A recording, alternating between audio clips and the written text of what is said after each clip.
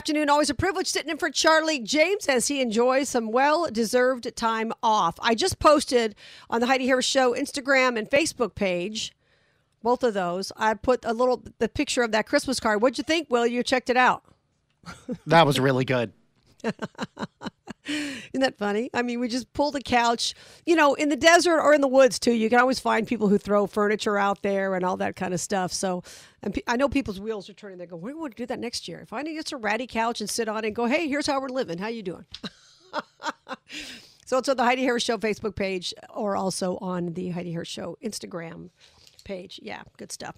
All right, so loneliness is a big deal, and everybody's talking about it, including the Surgeon General of the United States. And it's a big problem, especially at the holidays for people, whether they've lost somebody they love, and a lot of people have suffered loss, and the holidays obviously are very difficult. If you've lost somebody recently, or I don't care if it's 20 years ago, especially if it's during the holiday season, that you've lost somebody, and there's that constant reminder. But loneliness is a big problem, and it's an epidemic.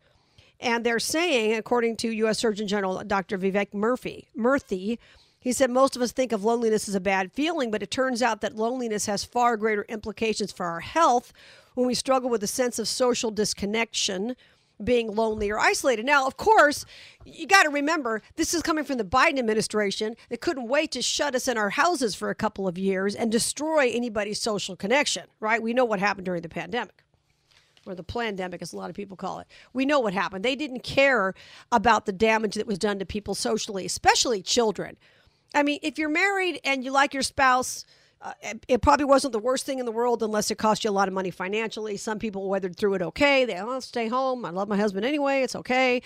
But people who had children who had no one to play with because either their friends' parents were terrified they were going to get sick or they couldn't go to school or whatever, it was just devastating for them and their social life and all the things that they count on as kids.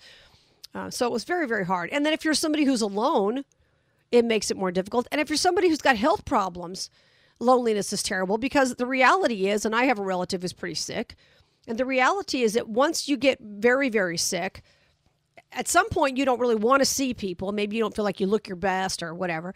And then on the other hand, some people just don't want to come visit. A lot of people are your friends and they'll come out, they'll go to the mall with you. Who goes to the mall, right? But, they'll go shopping with you, go to the farmer's market, whatever the deal is that you do together. But they really don't want to come over and sit and visit. I'm not good at that either. I've gotten better at that as I've gotten older because I've got, friends and parents and people who are much older than I am who are getting older. And if I don't go there and sit and visit, set a spell, as they say, if I don't do that, I won't see them. So I put the effort into doing that. But it's not really my best thing, but I do enjoy spending time with people. It's important. But loneliness is a big deal. So there's a book out, Dr. Jeremy Noble wrote. He's a founder of the Foundation for Art and Healing. He put a book out talking about it. He said there are 3 types of loneliness: psychological loneliness, social loneliness, and existential loneliness. And I'm not going to read all the details on these particular things. But the thing is, my recommendation for anybody who's lonely, and Dr. Murthy, the Surgeon General, said loneliness occurs when the connections a person needs in life are greater than the connections they have. My recommendation to people, if you can get out, and not everybody can, I understand. And maybe you don't have a lot of money, and if you don't, I get it, because, let's face it, when times are tough, I don't know about you guys, so the first thing I cut when times get tough is entertainment. That's out the door. Let's go out to dinner. Nope. Right? No, it's not that I'm not going to be able to pay the mortgage if I go out to dinner. It's just that I'm not going to spend my money on that kind of stuff when times get very tough. And I certainly know what that's like. Most people do. So I don't, we just go into lockdown mode and just don't do it. And so the problem with that is it's difficult to socialize. Not that you have to spend money or go out to an expensive dinner. I'm not talking about expensive dinners. But it's hard to socialize if you don't want to spend your money at restaurants or you don't want to have people over. And I'm not a big person to have people over. I'll go to somebody's house.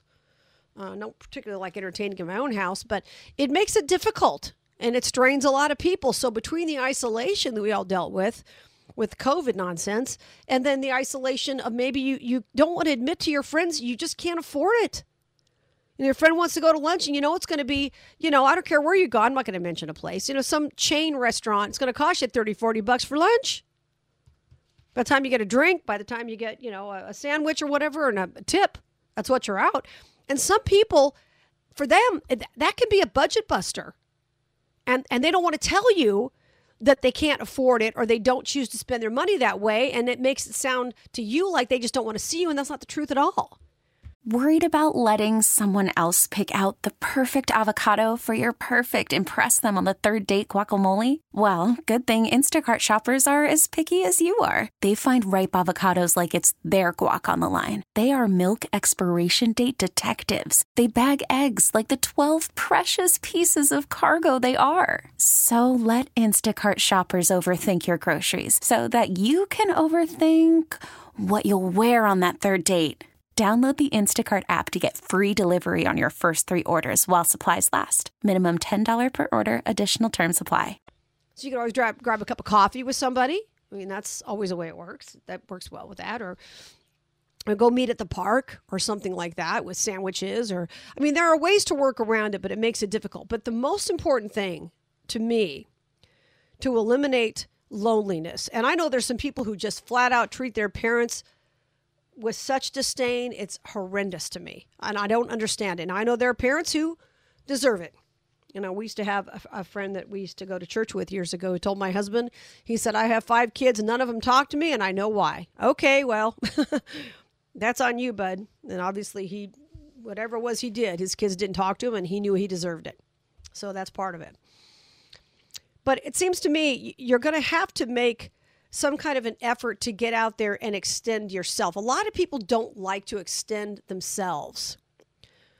And they want everybody to come to them, whether it's a social thing or whatever. That's what they expect. And the reality is people are busy. And then if you get divorced, and you maybe, it's hard when you're divorced. I've not been divorced. I've only been married once, still married. But when you get divorced, I know people I've dealt with who've gotten divorced, you lose a lot of your friends because they take sides. They may not want to take sides. They may have loved you both. But all of a sudden, but they really have more in common with her, or they really have more in common with him, or whatever. So now you lose those people. And then when you're out there in the world, some of your female friends, if you're a woman, may not want to hang out with you if you're single now because they're worried you're going to take their husbands. Who knows? But what you have to do is you have to build as much of a community as you can, whether it's church. That's, to me, the best place to do it. And I know some weird things go on at churches, and churches can be weird. You know why? Because they're full of sinners. We're all sinners. So you have to find a church family you feel comfortable with. But you really, to me, the number one way to prevent yourself from being lonely is to have a huge, not necessarily huge, but a good community of people and extend yourself. And during the holiday season, if you have nobody to spend time with, and maybe your friends don't call you and ask you what you're doing, sometimes people don't think to call you. They think, well, she must have somebody she's spending Christmas with. And so they don't think to invite you over. And if you don't have kids or grandkids or you're by yourself, it can be very lonely. So in that case, what I'd recommend people do during this season or any season is get out and volunteer. There's always somebody who needs volunteers. Volunteer at the shelter to feed people during the holidays. If you're healthy enough, I realize not everybody is.